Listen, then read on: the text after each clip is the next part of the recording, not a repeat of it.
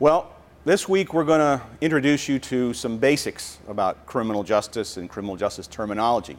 Now, we're here in a place on campus that serves food, and for most Americans, being in a fast food joint's pretty common. And so what you do is you go in and you look at the sign, you think about what it is that you want to order, and then hopefully within a few minutes you get your product, and what you hope to find is that the thing in the bag is the thing that you saw on the screen above the counter. Well, what we're going to do this week is to kind of establish for you some basic foundational materials, terminology and concepts.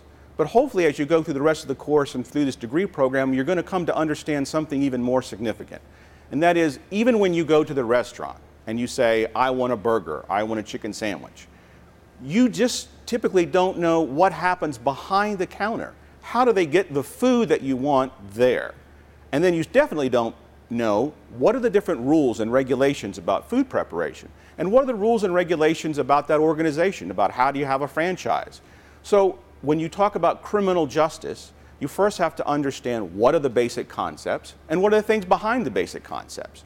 So as we go through this, you're going to be sort of like a medical school student. Somebody has to learn anatomy and physiology, and then you can build more on that kind of information for your practice of medicine. Same thing for criminal justice. Now here's the thing I want to challenge you most about, though.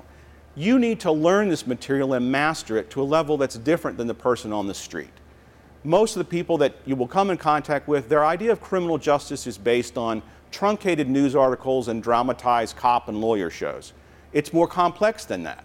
So as you go through these weeks and we talk about the different topics, strive to find something deeper in this. And then at the same time, try to understand, how does a person of faith bring something into this mix, this criminal justice system, to make it more efficient, more fair, and more just. Hope you enjoy the class.